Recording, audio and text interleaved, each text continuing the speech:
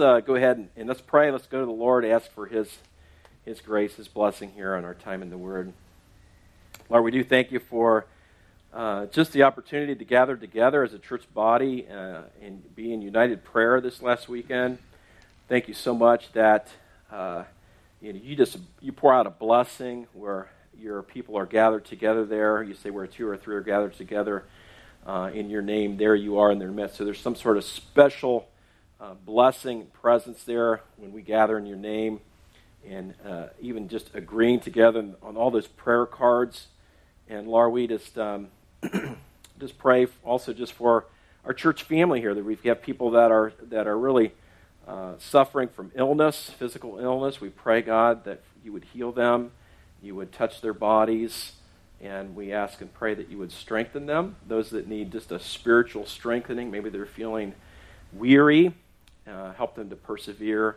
God, help us to be there for each other, to encourage one another, as it says, day after day, as long as it is called today, until the Lord comes back. We need to be connected. We need to be encouraging and challenging and lifting each other up, bearing one another's burdens. Lord, help us to fulfill that, our ministry role to one another.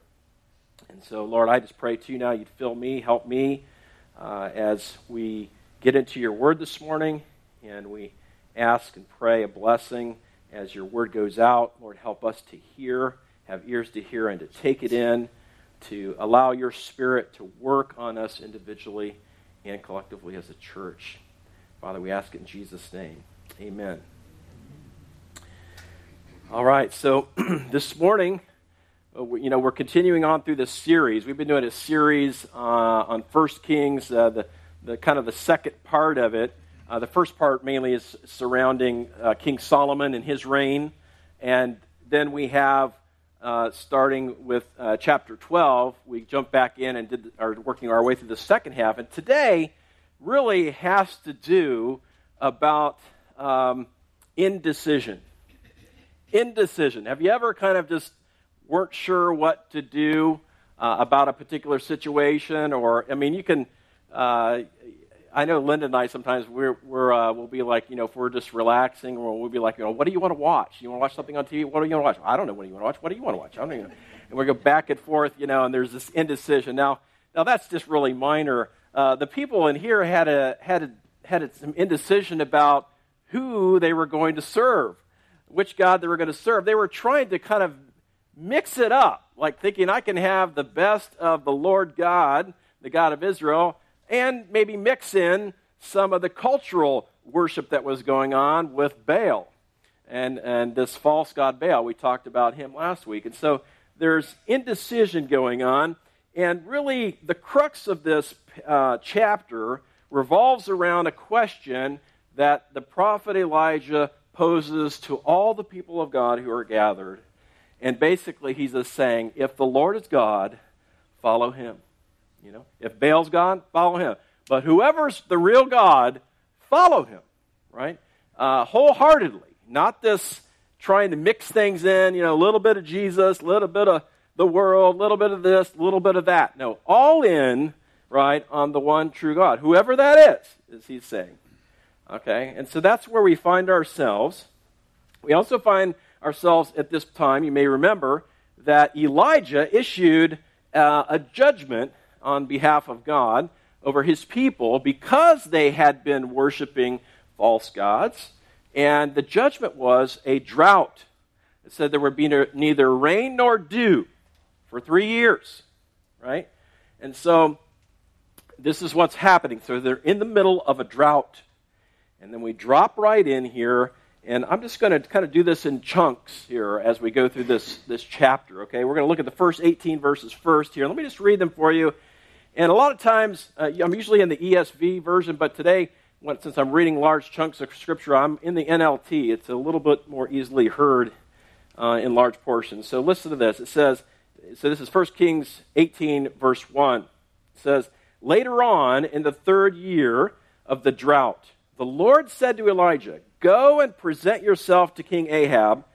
Tell him that I will soon send rain. So Elijah went to appear before Ahab.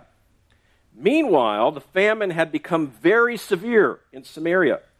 So Ahab summoned Obadiah, who was in charge of the palace. So here we have a new character on the scene, Obadiah. This Obadiah is different from the prophet Obadiah, okay? It's different. And in my Bible here, in the NLT, it has a parenthesis, and it says, Obadiah was a devoted follower of the Lord. Once, when Jezebel had tried to kill all the Lord's prophets, Obadiah had hidden 100 of them in 2 caves.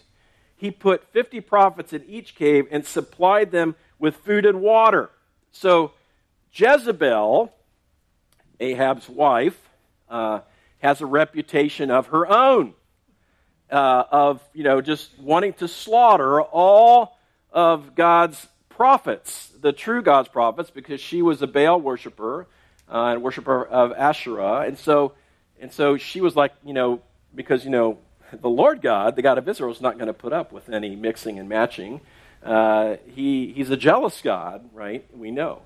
And so she is searching the land for any prophets of the Lord God and trying to round them up and killing them. And so what this guy, Obadiah, did was he hid some in caves, right? And you might and fed them and gave them water. Now you might think, well, that's not a big deal. It is if you're in the middle of a drought, right? And it is if you're a civil servant of the king, doing all his business, whatever that might be, and you're out often going to the caves on a regular basis, bringing food and water when it's scarce, right? This is definitely a big deal and a very courageous act on Obadiah's part. Verse 5, Ahab said to Obadiah, he says, we must check every spring and valley in the land to see if we can find enough grass to save at least some of my horses and mules. Do you see a problem with that? Oh, the heck with the people. Save my horses and mules. Right? I mean, this king is not, by any stretch of the imagination, a good king in God's eyes whatsoever. Right? So he's just all looking out for his livestock. Right? So he wants Obadiah to help him look for places where his animals can graze, that there might be some grass left. Right? So in verse 6, so they divided the land between them. Ahab went one way by himself, and Obadiah went another way by himself. So they split up. As Obadiah was walking along, he suddenly saw Elijah coming toward him. Obadiah recognized him at once and bowed low to the ground before him. Is it really you, my lord Elijah? He asked. Yes, it is, Elijah replied. Now go and tell your master, Elijah is here. All right, so he's just saying, I've got a message for your boss. Tell him I'm here. Seems pretty simple enough, doesn't it? Not so. Verse 9, Oh, sir, Obadiah protested, what harm have I done to you that you are sending me to your death at the hands of Ahab? For I swear by the Lord your God that the king has searched every nation and kingdom on the earth from end to end to find you. Right? Well, why would he be trying to find him? He wants to kill him. Why? He started this whole drought nonsense, right? Let's just get rid of this guy. Maybe that'll solve the problem, right?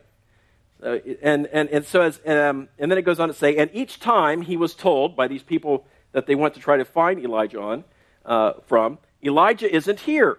King Ahab forced the king of that nation to swear to the truth of his claim. In other words, swear to me you're not hiding him, right? And now you say to me, Elijah, go and tell your master Elijah is here.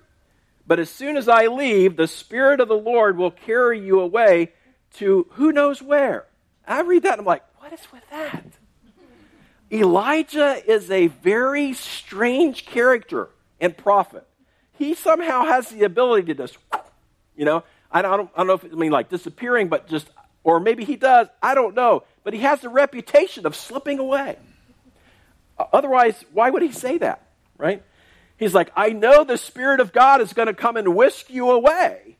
I'll go tell the boss, and you'll be gone, and I'll be called a liar, and I'll be dead, right? This is basically his logic. He says, but as soon as I leave, the Spirit of the Lord will carry you away to who knows where. When Ahab comes and cannot find you, he will kill me. Yet I have been true servant of the Lord all my life. Has no one told you, my Lord, about the time when Jezebel was trying to kill the Lord's prophets? I hid 100 of them in 2 caves, and supplied them with food and water. And now you say, go and tell your master Elijah is here. Sir, if I do that, Ahab will certainly kill me. So you can see, he's going to kill me, he's going to kill me, he's going to kill me, man. I mean, you can't miss the message here. He's afraid for his life. This is not just delivering a message to him. He's like, think about Obadiah. He's really in an interesting position, right? He's serving a guy that's mixing and matching religion, right? And he knows that the drought has come because of their idolatry. We don't know if he's compromised to be in this position. We have no idea. It does say, the commentary about Obadiah here, though, it did say he was a devoted follower of the Lord. So, it's interesting. So as it goes on here, Elijah, though, gives him a promise. He says, verse 15, but Elijah said, I swear to you by the Lord Almighty, in whose presence I stand, that I will present myself to Ahab this very day. In other words, I'm not going to slip away. I'll be here, going to have a meeting with your boss. Okay? Verse 16, so Obadiah went to tell Ahab that Elijah had come, and Ahab went out to meet Elijah. When Ahab saw him, he exclaimed, this is interesting, so, is it really you, you troublemaker of Israel? I mean, this is just interesting. You troublemaker, you're the guy that brought all this drought to us. Right? And so then let's just finish out this part here through verse 18. It says, verse 18 says, and so the response is, I have made no trouble for Israel. Elijah replied, you and your family are troublemakers, for you have refused to obey the commands of the Lord and have worshipped the images of Baal instead. Isn't that interesting? A lot of finger pointing going on here, right? Couple of things when I look at this passage, and I'm really kind of centering the application of how we might apply this to our lives on one thing, and that is following God, followers of Jesus, because he's basically laying down the gauntlet in this whole chapter about who you're going to follow, right? And I think we can learn some things about following God, following Jesus. And so the first thing we can learn, I see here, is that don't be surprised by the hatred of the world. Don't be surprised by the hatred of the world. Jezebel and Ahab were systematically seeking and killing the prophets of the Lord, right? Well, Jesus, people saw Jesus as a threat, right? Oftentimes people, if they haven't really read their Bible, they think, no, Jesus was loved by everybody. No, he wasn't. He was hated by a lot of people, okay? If you look here in Luke chapter 23, verses 2 and 5, and you'll see some people giving commentary on Jesus. It says, and they began to accuse Jesus, saying, we found this man misleading our nation and forbidding us to give tribute to Caesar, and saying that he himself is Christ, a king.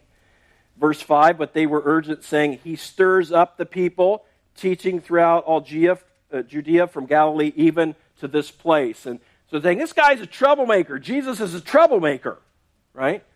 And so Jesus was called a troublemaker. People didn't like him. We know they didn't like him to the point of killing him and nailing him to a cross, right? The Apostle Paul encountered plenty of persecution himself for standing up for the truth.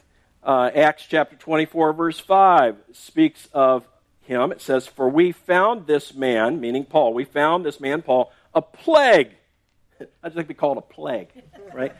Yeah, one who stirs up riots, even among all the Jews throughout the world, and is a ringleader of the sect of the Nazarenes, right? Plenty of people hated Paul, right? Plenty of people hated Paul. And Jesus told his disciples, he said, if the world hates you, know that it has hated me before it hated you. He says, if you were of the world would love you as its own. But because you are not of the world, but I chose you out of the world, therefore the world hates you. And I think this passage reminds us that, you know what? You can't be a friend of the world and a friend of God at the same time. It's challenging, isn't it? There's a lot that's trying to get our attention in the world, and And we're not talking about here, holing up in a missile silo somewhere out west, waiting for Jesus to come back. We want to live, amongst the world, because that's who we're sent to. We're sent to love people and share the gospel with them. We want them to know the living God through Jesus Christ. And so we're not talking about isolation here, but we're talking about not trying to incorporate the things that are of the world into our lives that are not going to be compatible with living for Jesus. Okay? And so here we have this first thought here of just don't be surprised by the hatred of the world. Okay?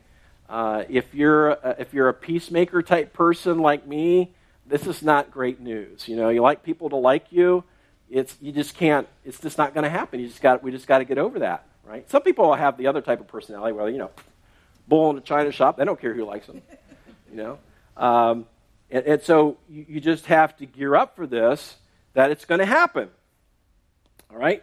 Now, the second thing to take away, I think, from this first passage, verses 1 to 18, is that we're supposed to live a lifestyle of repentance and accepting responsibility. What do I mean by that? Well, it's the whole troublemaker thing, right? Ahab pointing the finger, in a sense, at Elijah, saying, "You troublemaker." Well, the problem wasn't Elijah. Elijah was the messenger, right? The problem was Ahab. But he wanted to blame shift. He was not owning his own sin. He would not repent of his worship of Baal.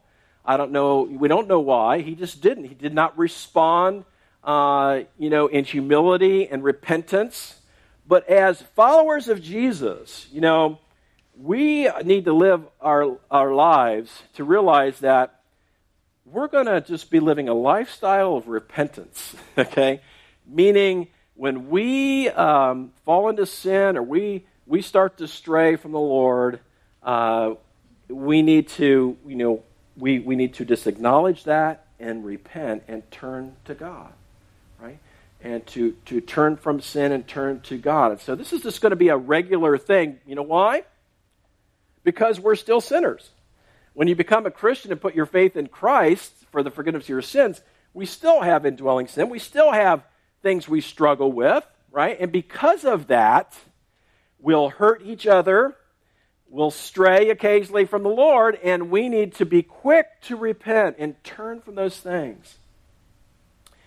And so this is, I think sometimes that we forget this, and don't be a blame shifter. It's interesting if you were to compare King David with King Ahab, right? When David was confronted with his sin of doing his census of the people, and the sin there was just simply maybe relying on their numbers, right, on how big we are and that kind of thing. And so here's what David's response was when the Lord was judging the people for taking this census.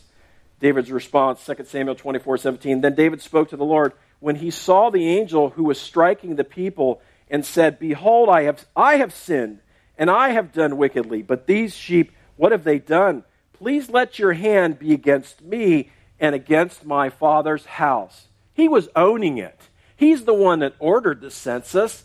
He was owning this. Do you see that?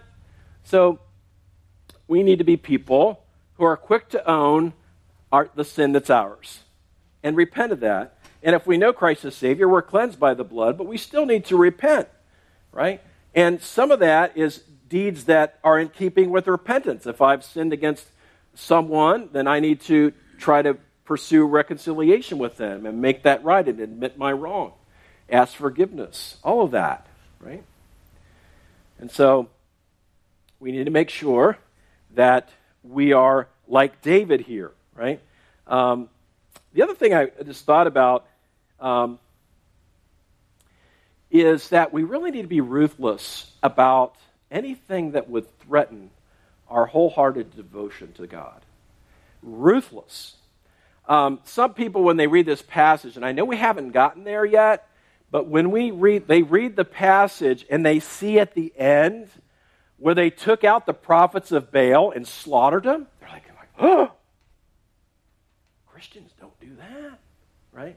Well, there's a lot to be said about that particular thing, but one thing at the very least we could say is those people led people astray. They led them to idol worship, right? God will not have that. And it shows how serious God is about having our whole heart, right? And so, think about Jesus' statements here in Matthew chapter 5. He says, if your right hand causes you to sin, tear it out and throw it away. For it is better that you lose one of your members than your whole body be thrown into hell. And if your right hand causes you to sin, cut it off and throw it away.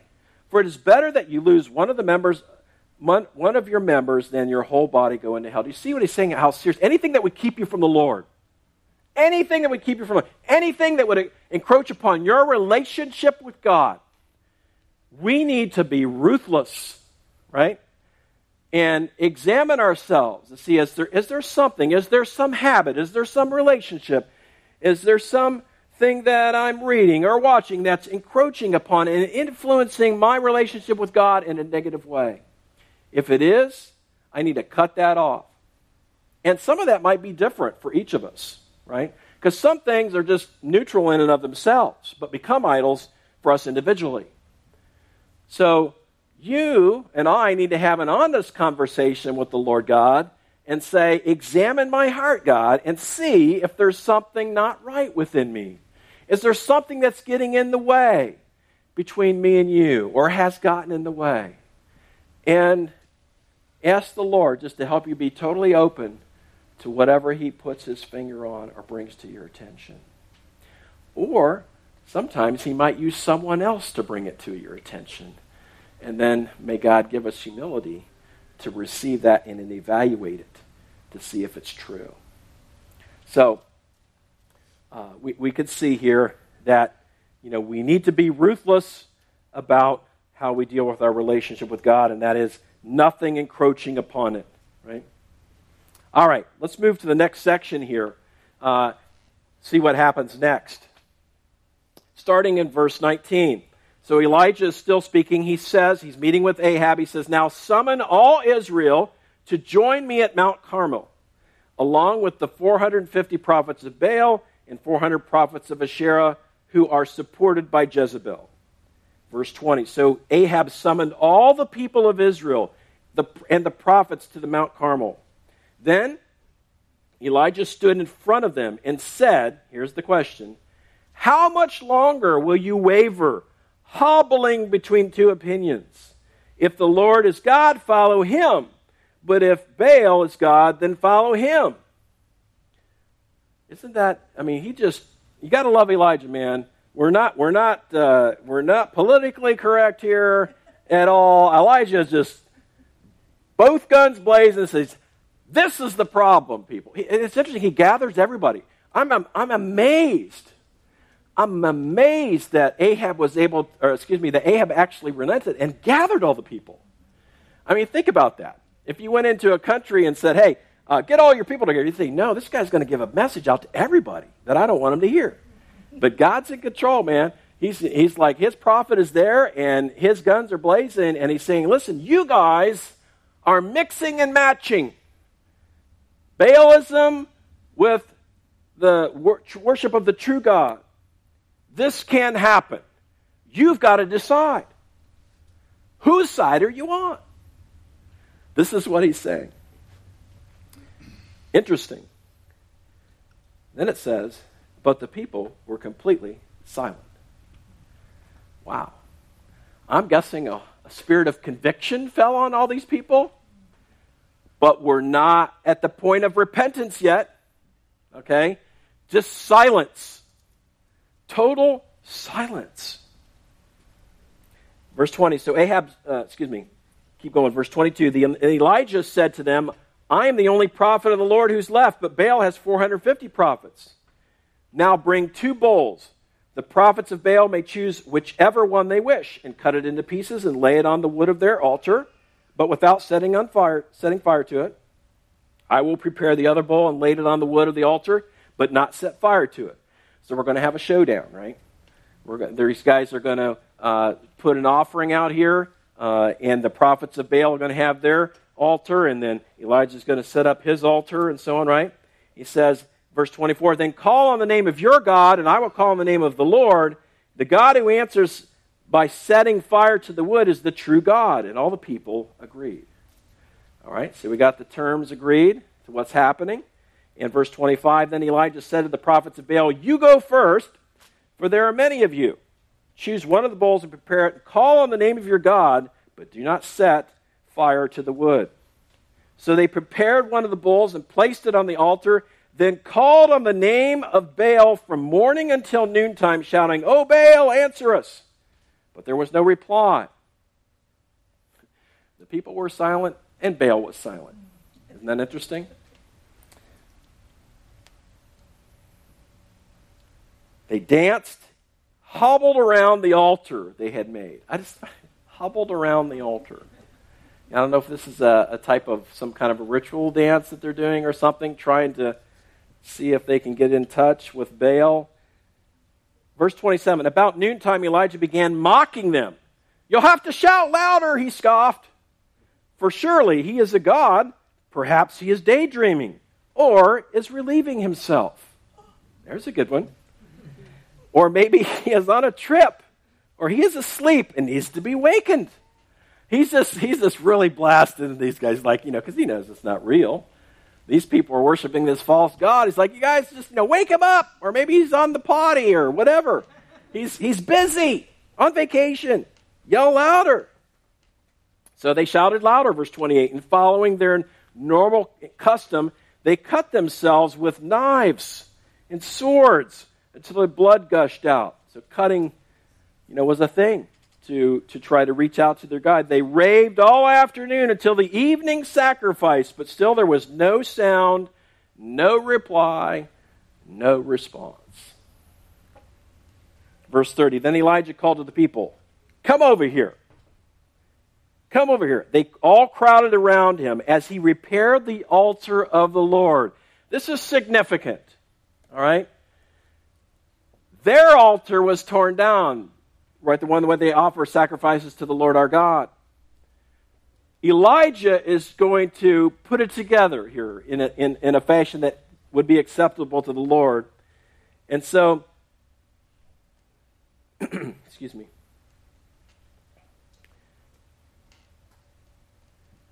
So he repaired the altar and that had been torn down. Verse 31, he took 12 stones, one to represent each of the tribes of Israel, and used the stones to rebuild the altar in the name of the Lord. Then he dug a trench around the altar, large enough to hold about 3 gallons. He piled wood on the altar, cut the bull into pieces, and laid the pieces on the wood. Then he said, fill 4 large jars of water and pour the water over the offering and the wood. Right? He's wetting it down. After they had done that, he said, do the same thing again. So fill the jars up again, drench it with water, right? Wood, the animal, everything, right? And when they finished, he said, now do it a 3rd time. So 3 times. It says, and the water ran around the altar and even filled that trench. This thing is drenched, okay? You know how hard it was raining when you guys came into service last week? You were drenched. This altar and everything around it is saturated. The wood, it's just not, it's not something you want to take camping with you, right? Because it's not going to light. That's the point, right? This is like an impossible thing to light this sacrifice now. The other thing is, and this is my speculation, I think that he had all the people gather around him closely. Because, we're not going to have any reports of, oh, he did a trick. He pulled a fast one on us. He was doing something back there. No.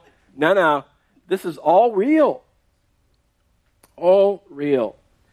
And then it says, verse 36, at the usual time for offering the evening sacrifice, Elijah the prophet walked up to the altar and prayed, O Lord, God of Abraham, Isaac, and Jacob, prove today that you are God in Israel and that I am your servant. Prove that I have done all this at your command. O Lord, answer me. Answer me so these people, listen to this, answer me so that these people will know that you, O Lord, are God, and that you have brought them back to yourself. Isn't that interesting? He's, Elijah, in his prayer at the end there, he's saying, God, do this. Because what's happening? A sacrifice. Atonement. Right, this is more than a showdown here. This is a sacrifice. Right? Without the shedding of blood, there is no forgiveness of sins. I really think what's happening is God is offering here, through his prophet Elijah, a path to repentance, even after all they've done. He finishes his prayer in verse 38. It says, immediately the fire of the Lord flashed down from heaven and burned up the young bull, the wood, the stone, and the dust. How do you burn dust? But it burned. Okay? And then it says, even the NLT says, licked up all the water in the trench. In other words, it just evaporated all that water that was in there. And when all the people saw it, they fell face down on the ground and cried out, the Lord, he is God. Yes, the Lord is God. Right? And this is mission accomplished. God's trying to restore his people to himself here into right relationship, right? The God of the covenants, keeping his side of the bargain, even though his people have departed from him. And after this is done, and the people, it seems to have repented here, it says, then Elijah commanded, seize all the prophets of Baal, don't let a single one escape. So the people seized them all, and Elijah took them down to the Kishon Valley and killed them there. Again, these people were probably all involved also in rounding up the prophets of God, guilty of murder themselves. So, what can we take away from this? I think the main idea here in that section, you guys, is you can't sit on the fence. You can't sit on the fence, right? When Elijah is there issuing his question, right? How much longer will you waver, hobbling between two opinions? If the Lord is God, follow him. If Baal is the Lord, follow him. Well, obviously Baal's not it. Baal's a big loser, okay? Failure. He's a false god. Right? And he's proven this. And so, I think what the Lord might have us do is to ask you, are you a fence sitter? Have you really chosen to follow the Lord? Or do you want just kind of the good things that Jesus can give you, but not really the hard things that also go with following Jesus? Are you a fence sitter? And it's challenging, but Jesus, when he called people to follow him, it was not like, hey, let's go have fun together. No, it was like, hey, let's come and die. Not just physically, but, they were going to have to die to themselves. They were going to have to learn what it means to really be a follower of Jesus, to lay down your life for others, right? And to preach the gospel when it's welcome and when it's not, in season and out of season, right? These guys in that first century church, they knew about this. They realized, to choose to follow Jesus is a big thing. It's not just some oh yeah, that sounds like a nice idea. I think I'll do that. No, this is a major decision. And so the question again just remains, right? Are you willing to go all in with Jesus? There's a couple other times I thought about in the scriptures where God's prophet or his people are challenged. Questioning, are you going to be all in for the Lord or not? Moses in Exodus 32 says, then Moses stood at the gate of the camp and said, who's on the Lord's side? Come to me. And all the sons of Levi gathered around him. He's challenging. Are you with the Lord or not? Are you following him or not? It can't be half in, half out. Because really, fence sitting has made the choice to not follow God, right? Has not made the choice yet to follow God, right? And then Joshua also challenges the people of God. He says, if it is evil in your eyes to serve the Lord, choose this day whom you will serve, whether the gods your fathers served in the region beyond the river or the gods of the Amorites in whose land you dwell. But as for me and my house, we will serve the Lord. It's not just a nice little coffee cup phrase or something you put on your door knocker. This is the real question that we all have to wrestle with. Am I all in for Jesus? Will I go where he sends me? Will I do what he asks me to do? Will I live my marriage the way he wants it to be lived? Will I use my finances the way he wants them to be used? Will I serve and love people the way he wants me to? Will I be committed to my local body, the church, where he wants me to worship? And not just show up when it's convenient. You know, I tell you what, if I wasn't a pastor, I probably would have been here today. Because last night I was saying, I just don't want to go to work tomorrow. I said that to my wife. You can ask her. I said, I don't want to go to work tomorrow. I said, I don't want to go there. And I'm just being real because I'm like you. I just have a different job. But I do know before I was a pastor, there were days where you're just dragging the kids to church. You're lucky to be here, and your kids are lucky to be alive when they got here. Amen? Yeah. All right. I hear you. It's a battle, man. So I want you to know, every Sunday is a spiritual battle, people. You got to have your armor on because the enemy does not want you to just even dawn the doors to worship. Coming and gathering here is an act of worship. I don't get extra pay if you show up. Okay? It's about our worship. That's what it is to follow Jesus. We gather together. We worship him. We lift him up. We hear his word. We fellowship. We encourage one another. We challenge one another. This is the life that we've been called to. It's not meant to be a matter of convenience. It's a matter of obedience to the life he's called us. It's challenging. It's hard sometimes. It is. Jesus himself said this, whoever is not with me is against me, and whoever does not gather with me scatters. He laid it down. You're either with Jesus or you're not. He's either your Lord or he's not. And that's the challenge. Today's not one of those fuzzy messages. It's not.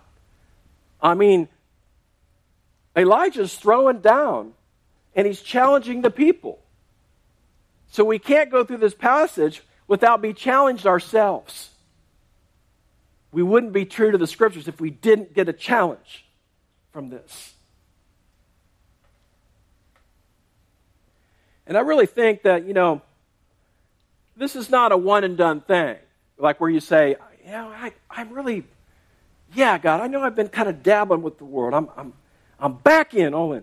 This is like a daily thing. It's like you're putting yourself up on that altar in a sense, right? Like it says in Romans 12, right?